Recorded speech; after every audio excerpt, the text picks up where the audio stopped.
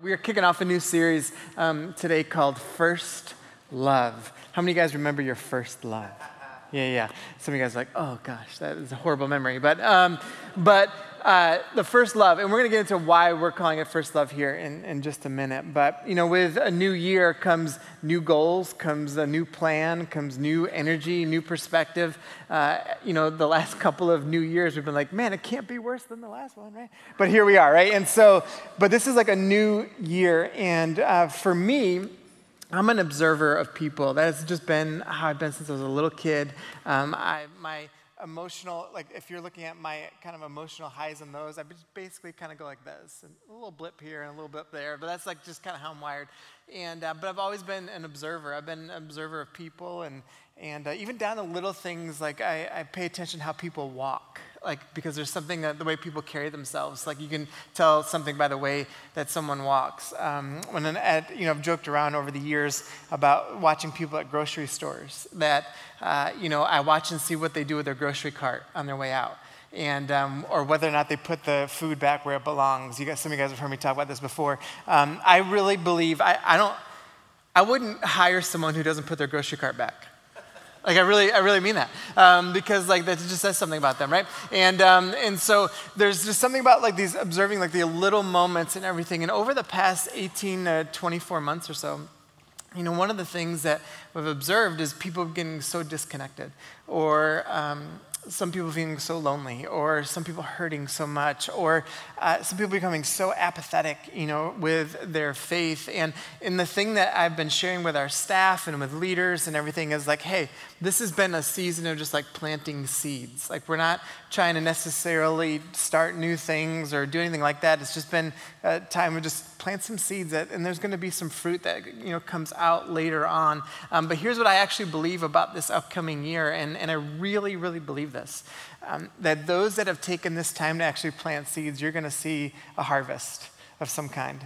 And I don't know how big, but I think we're going to actually see that this is going to be a year where we're going to see some fruit start happening, because we've been through, here's what I know, through times of pain and suffering, and when it gets really hard, if you're planting the right kinds of seeds, when you come out on the other side of it, you're going to see the harvest of what you planted. And I really believe that. I believe that for our church. I believe that for people who have done that. And if you're thinking to yourself, man, I haven't done anything. I've planted no seeds. That is okay. Like, it's never too late to start.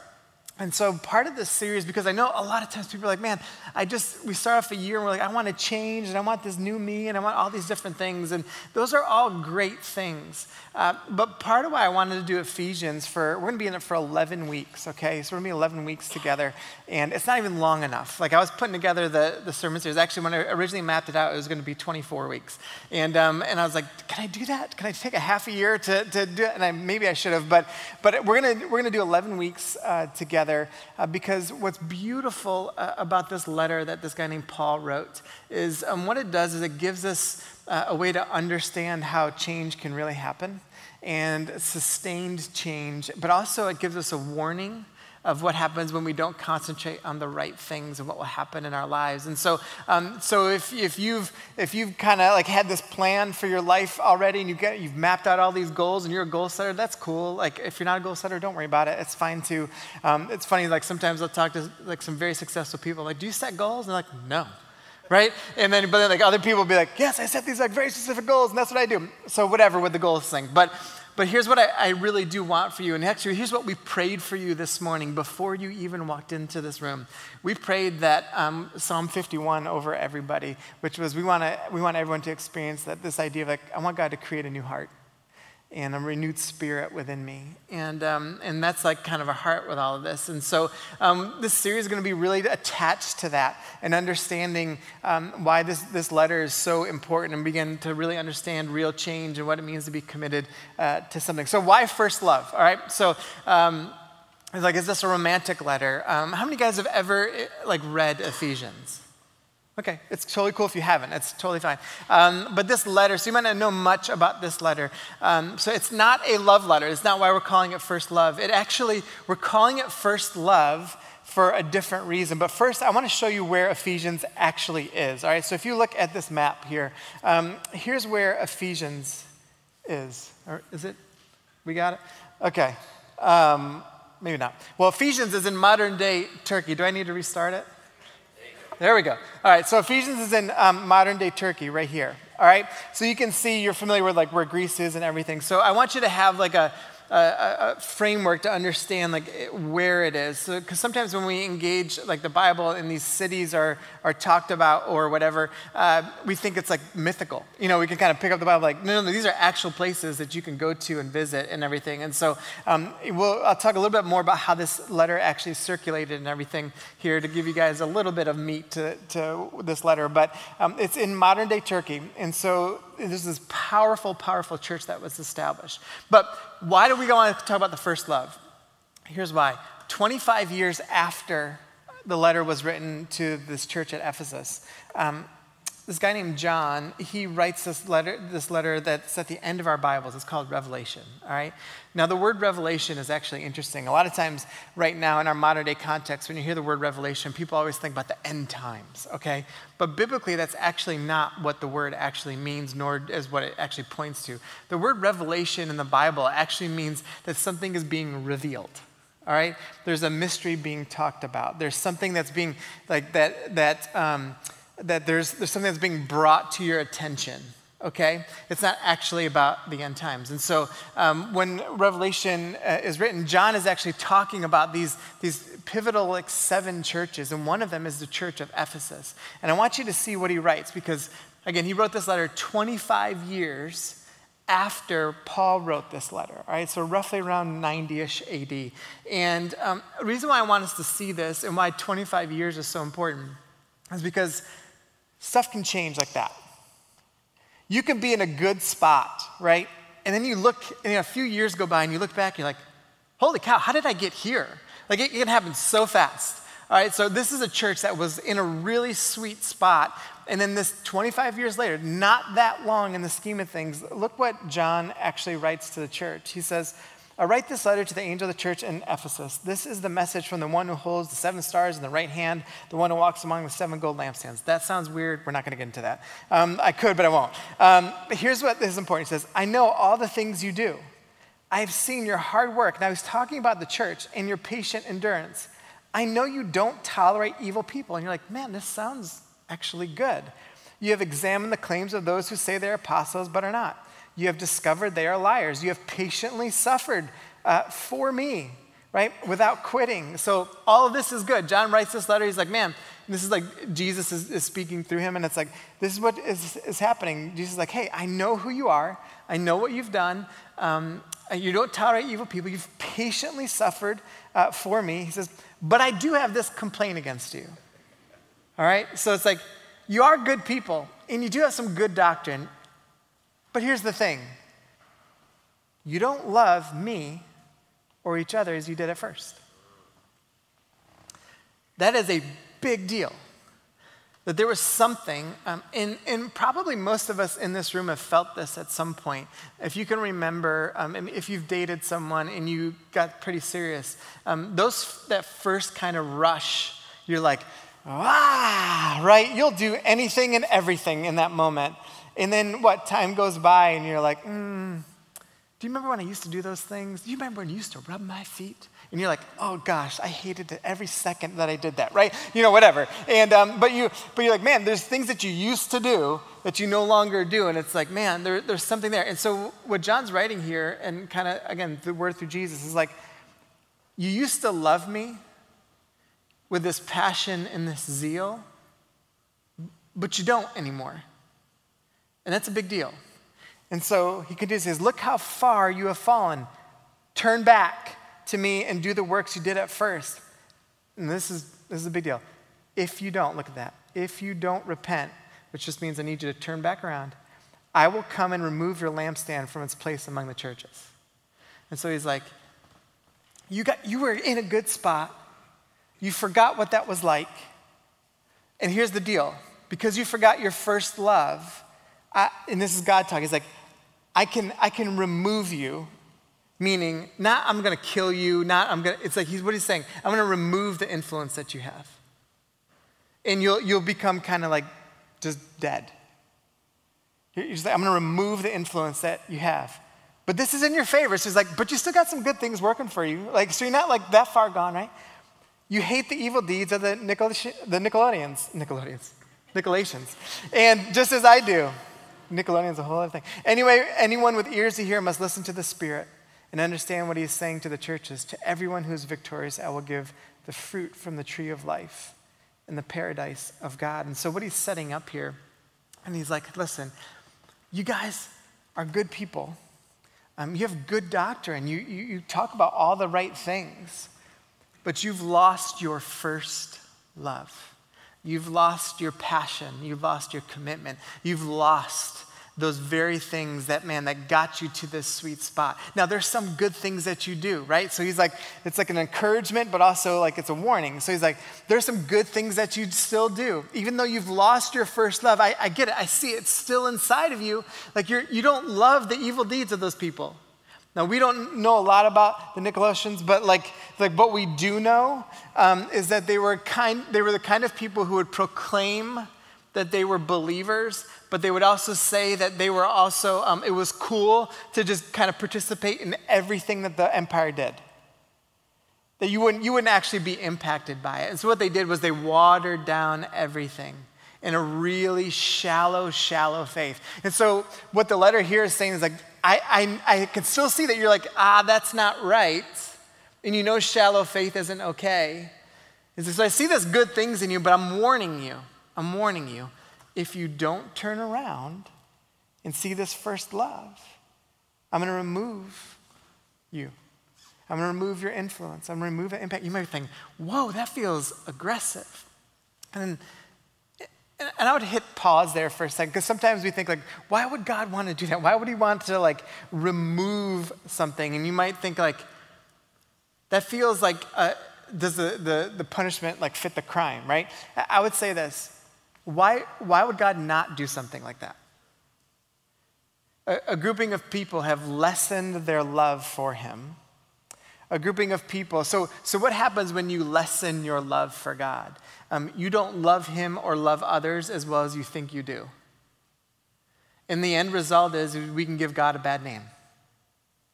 And so why would God sit there and be like, you know what I'm going to do? Because like at the end here, he says like, listen, to everyone who's victorious, I will give fruit from the tree of life in the paradise of God, right? This is like an eternal perspective, but also a present one. And he's like, listen, to those who really do want to commit to me and have this first love kind of heart towards me, I'm with you. And it doesn't mean that God like forsakes you. It doesn't mean like, and some of you guys know this. Listen, in my own personal story, I know this. That like when I was reading this past week, and I'd been reading it over and over and over again, and I was just like, man, this was me for like 10 years. Where I knew all the stories, I knew all of the right things. I would see kind of the quote unquote evil deeds of people and be like, that's not right, even though I was doing some stuff myself that wasn't certainly not right. And here's what I felt. It wasn't that God was like, you're gone, you're dead to me. It was just like, I did not feel the connection to God that I do right now. I do not feel the fruit coming out of my life that I do right now. I don't feel the sensitivity to the Spirit of God because I was disconnected. And so it was like my influence was removed there. And so, but man, when I stepped back into it, and I was like, no, I do want to remember my first love. I do want to love God with all that's inside of me. It doesn't mean that I get it right all the time now. But what it does mean is like, man, there's this different kind of connection in my life, and it's different experience with God. And so that's the warning that John is giving this church of Ephesus. That's the thing that he's pushing into these guys. He's like, man, I don't want you to lose your first love. Now, how do we know, and this is important, how do we know if we're heading down the wrong path and we're becoming disconnected in this warning? Let me give you a couple of ways. I'll get there in a second. How do we know if we're headed in the wrong direction? Lack of commitment, all right? A lack of commitment. Here's what I mean by a lack of commitment. You know what you're committed to and what you're not committed to. Here's how you know. You prioritize your time for it. You're willing to sacrifice for it. You will switch anything for it. You design your community around it. And so you know what you are committed to. And that becomes an important piece of understanding. Like if I'm not committed to the right things, like I'm going to become disconnected from God. So this is why we always say, we want you deeply committed and deeply rooted. Ephesians 3, we'll read this in a couple of weeks, but he talks about being deeply rooted. And so we want people deeply rooted, meaning deeply committed to a church community. Because that's when you're like, man, when I'm committed to that, I know that I'm moving towards something. I'm connected in such a way that I'm like, this is something that I love and desire in my heart. The second thing, a lack of action, that you're not actually like living it out in the way that you think you should be, or that you should be, I should say. That there's a lack of action in your life, and you see it, and you know it. And this is part of like when we self-assess and when we begin to understand like if someone were to sit down with you and be like, do you love Jesus? And you responded yes, and they said, how? Do you have an answer? And if your answer is, well, because I just told you so, that's not an answer, right? We have to be able to articulate, no, I do love Jesus, and this is how I'm loving Jesus. All right, and so we begin to see this. And for some of us in this room, listen, we're at step one of this, okay? And that's okay. All right, some of you guys that are more seasoned, it's a bigger challenge because when you're more seasoned, you can see like, oh man, I have lost a little bit of that first love. I've lost a little bit of that zeal that used to be there, and you can see it. But we need to have action. And the last thing, a lack of growth. I want to be careful with that phrasing because, first of all, as someone who is an achiever, I always want to grow. And I always want to I want to see myself grow and see myself be challenged and achieve certain things. But I want to be careful with that because there are moments in your life where you're not going to feel like you've grown spiritually. And there'll be times where you feel like you're even stale. You feel like it's like, I'm grinding to this. And it feels like you're just like running in cement boots, right? And it's like you're just you're getting there, but you're just like, gosh, I'm not growing like I did 2 years ago or like I did 10 years ago. Let me just encourage you. When you stay committed in those seasons, you're actually growing. You just don't experience it yet. But that, because you're committed to it and you have an active life in that, you're like, even in these stale moments, I am committed to my faith. I'm committed to growing. And eventually you'll get there. It might take you way longer than you hoped. But I'm telling you, you just got to keep pushing through. That's part of the process. And that's what we need to have in our lives to understand, like, man, if I have a lack of commitment, a lack of action, and a lack of growth, here's just the reality. Either you're on your way to forgetting your first love of Jesus or you've already done it. And so that's why it's just such a heavy thing to take in. And so we begin to kind of process this a little bit differently. And so why the letter of Ephesians then? So why is it so important? Well, the church at Ephesus, when that was established, Paul was one of the leaders of it. Him and Priscilla and Aquila, who are two other people, helped start the church. This guy named Timothy, who there's another letter written to him in the Bible, 1st and 2nd Timothy. He was the pastor of the church and helped lead the church of Ephesus. And so the church of Ephesus was established. The letter was written right around the mid-60s, okay, so around 65 AD. And the church of Ephesus was like a hub of Christianity. Antioch was the first city of Christianity where things kind of started, but Ephesus became the main hub after that. There's kind of what tradition tells us is that not only John, who wrote Revelation, but wrote the Gospel of John, and 1st, 2nd, and 3rd John was one of the closest people to Jesus, that he actually lived in Ephesus with Jesus' mother, Mary. And so Ephesus was like, how to picture Ephesus is more like a New York City, LA type of feel. All right, it was a commerce hub. Everyone went there. It was a really big deal. So Christianity started in Antioch and Jerusalem area and then moved out. The hub became Ephesus. There were so many things that were happening out of there. And let me go back to the map so you can see it. And here's the reason why. You can see all the water that surrounds there. So they were able to go in all these different directions out of Ephesus became so important. So a lot of Paul's missionary journeys were kind of funneling in this way, and it was easy to get to different places. This letter that was written to the church, it's called a cyclical letter. And here's what it means. If you were to look at this map, you would see all these churches established this way and this way and this way. And this letter, was it written specifically to the church at Ephesus? Probably not. It was probably written in general to the churches.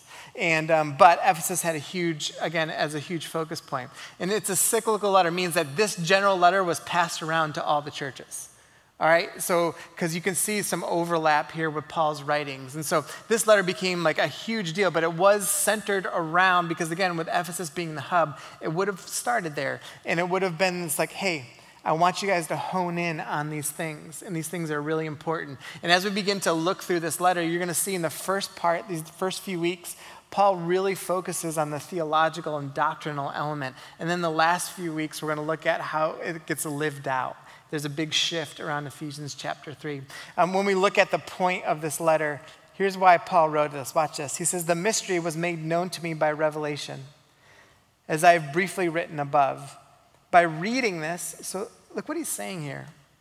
And this is why it's important to read your Bible, okay? And to understand. It's like, by reading this, you are able to understand my insight into the mystery of Christ.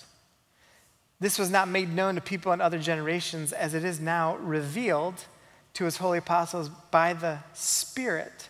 The Gentiles are co-heirs. All right, this is a huge deal. And they're members of the same body and partners in the promise in Christ Jesus through the gospel. So here's this thing that Paul's talking about that you're going to see. That what happens is this life in the Spirit brings about a revelation of the things of Jesus. So this is why he's saying he wrote this letter. This is the purpose of this letter, is for the revelation, the revealing of Jesus in your life.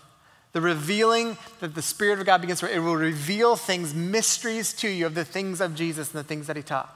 And that these things, here's what they're going to do. And this is why I said that when he says the Gentiles are co-heirs. He says this, and you're going to see this time and time again in his letter, that when the revelation of Jesus is revealed, there's reconciliation with people. And that's the point of him writing this. I want to reveal to you the things of Christ. And here's the thing, when the things of Christ are revealed, reconciliation happens with people. You can't get around it. So, are we in our country, we could say this literally anywhere, are we a reconciled people? It's okay. No, we're not, right? We go tribal hard, right? Here's the thing when we go tribal, it's a first indicator that Jesus is not being revealed. You see, when this message of Jesus comes into a grouping of people, and this is why, like, even within Christian community, I'll just talk about just like Christians in the church. If Christians aren't coming together in unity, and yeah, we've had differences and all that stuff, we get all that, but like the heart of unity, then guess what? Then actually the mystery and the realities of Jesus are not there. That when there's division and there's hatred and there's tribal thinking and we're really being like, we have like hate language and we're trying to divide, all that stuff, it's like, that is not Jesus. That when Jesus is actually being lived out, when Jesus is actually being, when we're loving like Jesus taught us to love, here's what ends up happening. We feel and sense and participate in the reconciliation of people. So what ends up happening is when we start having conversations, whatever they're around, it doesn't matter. Because the heart says, all right, man, if Jesus is in this, then we're not going to divide here. We're going to actually come together. If Jesus is in this, here's what's going to happen. Man, people are going to come to a deeper knowledge of what it means to love him and know him. And when Jesus is in this, like, let me just, the racial conversation is an easy one to talk about because if you read Ephesians and in Galatians in particular, you're going to see like, man, Paul was all about multi-ethnic communities. Paul was all about bringing people together. Paul was all about this. And the way that he did this was like, man, when Jesus is in a conversation around race, here's what happens. People listen to one another. People deeply love one another. People enter in and be like, what does justice look like in this scenario? And people are like, how do we bring people together? And you'll see that, like, I'm telling you, like, this is the point of Paul's letter. He's like, I want you to see, we reveal what it means to live like Jesus. And when you're living like Jesus, reconciliation with people happens. And you're going to see this time and time and time again in this letter. Almost every single week that I will read something, or whoever's teaching will read something, this concept will be coming up. You cannot get around it. It's like, he's like, man, there's something about this revelation, and there's something about reconciliation. It's time and time and time again. And so I want us to look at one of Paul's prayers here to end today, because I want you to see how he begins to even pray for this church. And they're in like this sweet spot where they have this like great zeal for God, and they're killing it. You know, like in terms of like the church kind of dynamic and loving Jesus, like they're crushing it at this moment. The story of Ephesus in the Ephesian church was like so powerful, even how it started. It was like very dramatic.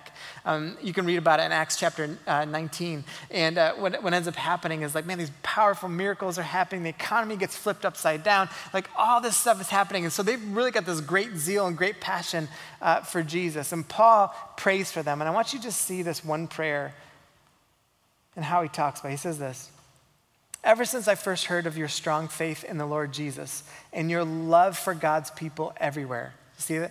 Here's that reconciliation part again.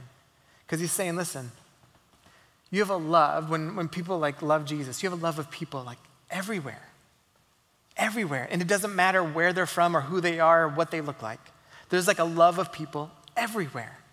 He says, I have not stopped thanking God for you. I pray for you constantly, asking God, the glorious Father of our Lord Jesus Christ, to give you, look at this, spiritual wisdom and insight so that, right, so this is important, so that you might grow in your knowledge of God, not in your facts of God, but grow in your knowledge of God, which means deep inside of you.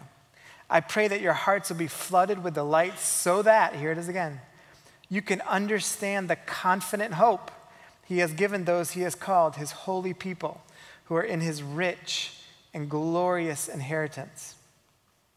I also pray that you will understand the incredible greatness of God's power for us who believe in him.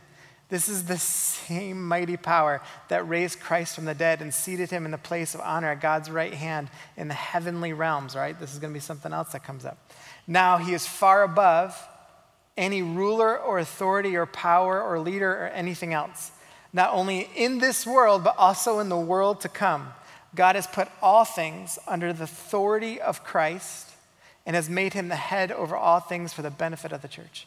And the church is his body. It is made full and complete by Christ, who fills all things everywhere with himself. So I want to highlight just two things in his prayer. There's a lot I could, but I want to highlight two things because these two things become so important for us to understand our first love and to understand where we're going to go in this series. The first thing is this, that there's a wisdom and knowledge of God. So when Paul is praying, he's praying that we would have, that those who follow Jesus would have this deep wisdom and knowledge of God. A lot of times when we think about wisdom, we think people that know stuff, right? That's not how the Bible talks about wisdom. What the Bible talks about wisdom, it talks about it in a way that's like someone can bring the full potential, they can see the full potential in something, and that's what they bring out. So they see like deep things that other people don't see. Like there's something about it. It's not necessarily about intelligence or education. It's like, no, the wisdom is like, man, when you're going through something tough, like they see something other people don't see. There's a wisdom in how they approach things. And what Paul says, I mean, think about how we pray. If you're going through something tough, do you pray for wisdom or do you pray to get out of it? Often to get out of it, right? When we pray for people, God, would you protect them from this and like allow them to get out of this situation? But we should probably, that's not saying it's a bad prayer, but we should probably be also praying for wisdom and knowledge of God in it. Because what Paul is saying is like, man, he's not praying for your circumstance, he's praying for our hearts and our understanding. And that's a different kind of way that Paul's approaching his prayer. He's like, yeah, circumstances matter, but man, I want to pray for people's hearts and understanding of God in your circumstances. To be able to see God in your circumstance is a different way. And there's a deeper knowledge of God there so that you can understand what's actually happening. If you've been around people, I've shared this story a bunch of times here, but when I experienced this on a deep level with my in-laws. When Lacey and I had been married for 9 months, her brother was killed in a car accident. And I remember at the memorial service, seeing like the whole family, Lacey and her parents, like just standing, the arms raised, worshiping God. And there were like a couple thousand people in the room. And they're just standing, raising their hands, worshiping God as, literally 3 days after their 18-year-old son had been killed. And I'm watching this, and then I'm hearing them talk to people afterwards. It doesn't mean they weren't grieved. They grieved for a long time. It doesn't mean they weren't hurt. There's a lot of hurt. There's a lot of pain, a lot of suffering and through all of that. But here's the thing. As Paul prayed, is like, man, I want you to have a deeper knowledge of God so that you can understand the confident hope you have in Jesus. And that's what I experienced. They were grieving, and it was really hard. But they also understood this confident hope that they had in Jesus that allowed them to raise their hands in worship, that allowed them to begin to share with other people in the midst of it, that since then has allowed them to share over the past 19, 20 years, has allowed them to share with parents that have lost kids or have gone through tough things. That has allowed them to let me tell you about the confident hope we have in Jesus. And so that was real wisdom. That was real knowledge. That was real knowledge of who God is, so that they understood the confident hope. That was something so different, and I got to see that live right in front of me. The other thing that Paul talks about is aware of cosmic realities. Now, this is something, maybe I'll dig into this more in the series. I'm not sure yet, because it's some stuff I like to nerd out on. But here's the reality of what Paul is talking about. Not only from just kind of the worldview of a lot of Jewish people back then, but he's saying that there's a realm of things that is not seen that has an impact on what we do see. All right? And so what he's saying here is, you know how like in quantum physics, when you hear people talk about that there's a level of math happening that you can't see? Like there's they'll talk about this, like there's stuff happening that we don't understand and we can't see, but it's making things happen like kind of in like physics and how they understand it. And they're like, there's this other realm of stuff that we don't understand and we can't see, but it's impacting what we can see.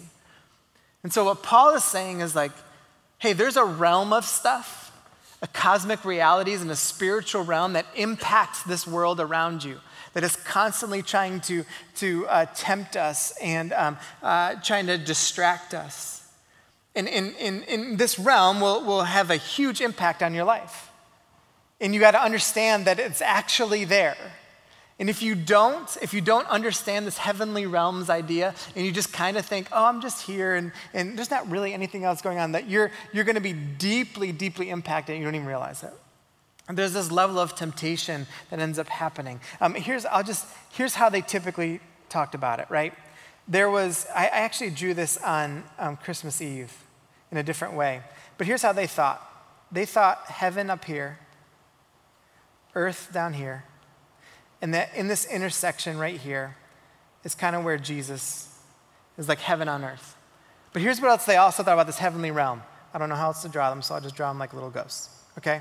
There are these little ghosts, not really, but I'll draw them as little ghosts. That this heavenly realm, that there's other things that are operating.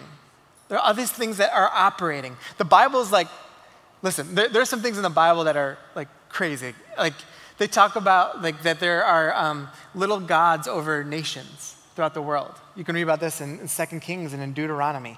In Psalms, it talks about like this counsel to God that are trying to like argue things to God. And so there's these heavenly realms, these things that are happening that are impacting systems and governments and the world around us, all right? So there's the kind of the spiritual realm. So Paul's like, do not take this lightly. That there's a spiritual realm of stuff that's happening. Like, I've heard people talk about this before. Woodstock, everyone knows what Woodstock is. And what happened not only at Woodstock, but then afterwards was truly horrible, like honestly. It created the sexual revolution. It created the sexual revolution. Here's what happened after the sexual revolution. No-fault divorce was brought into play. Abortions skyrocketed, which meant the view of like the quality of life in people's life was lessened, of human life. Get this. STDs prior to that, there were only 2.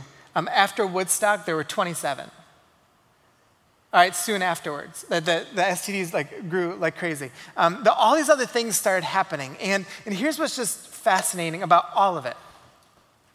Was it one person's decision to create Woodstock? Was it one person's thing that like created all this crappy stuff that happened afterwards? No, there was something else going on. It wasn't just a collection of people. It was like, there's all these realms of things, like these spiritual temptations and desires and distractions that are around us. And Paul is saying, like, listen, do not take those lightly. God wins. When Jesus was up on that cross and he rose again, he defeated all those things.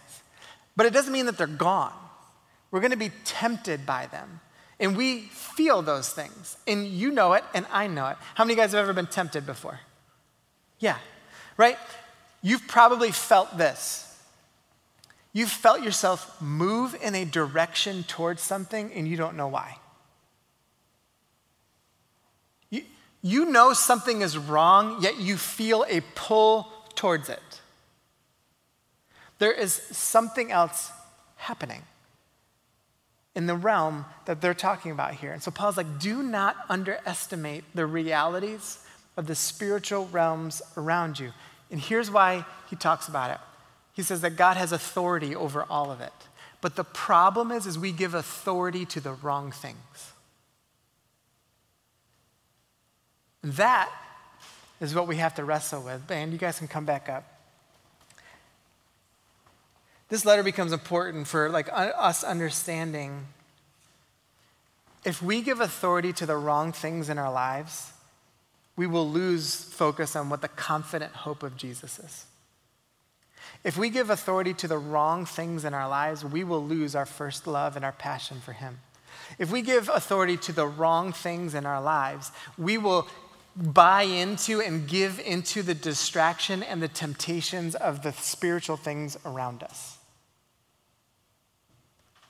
So that is the question I want to just end us with. What power has the ultimate authority in your life right now? We're just going to take a few seconds here to just process that. And so I want everyone to just close their eyes and spend a moment in silence of maybe there's something you've given power and authority to in your life that is really detrimental to understanding the hope of Jesus and the love you have in him.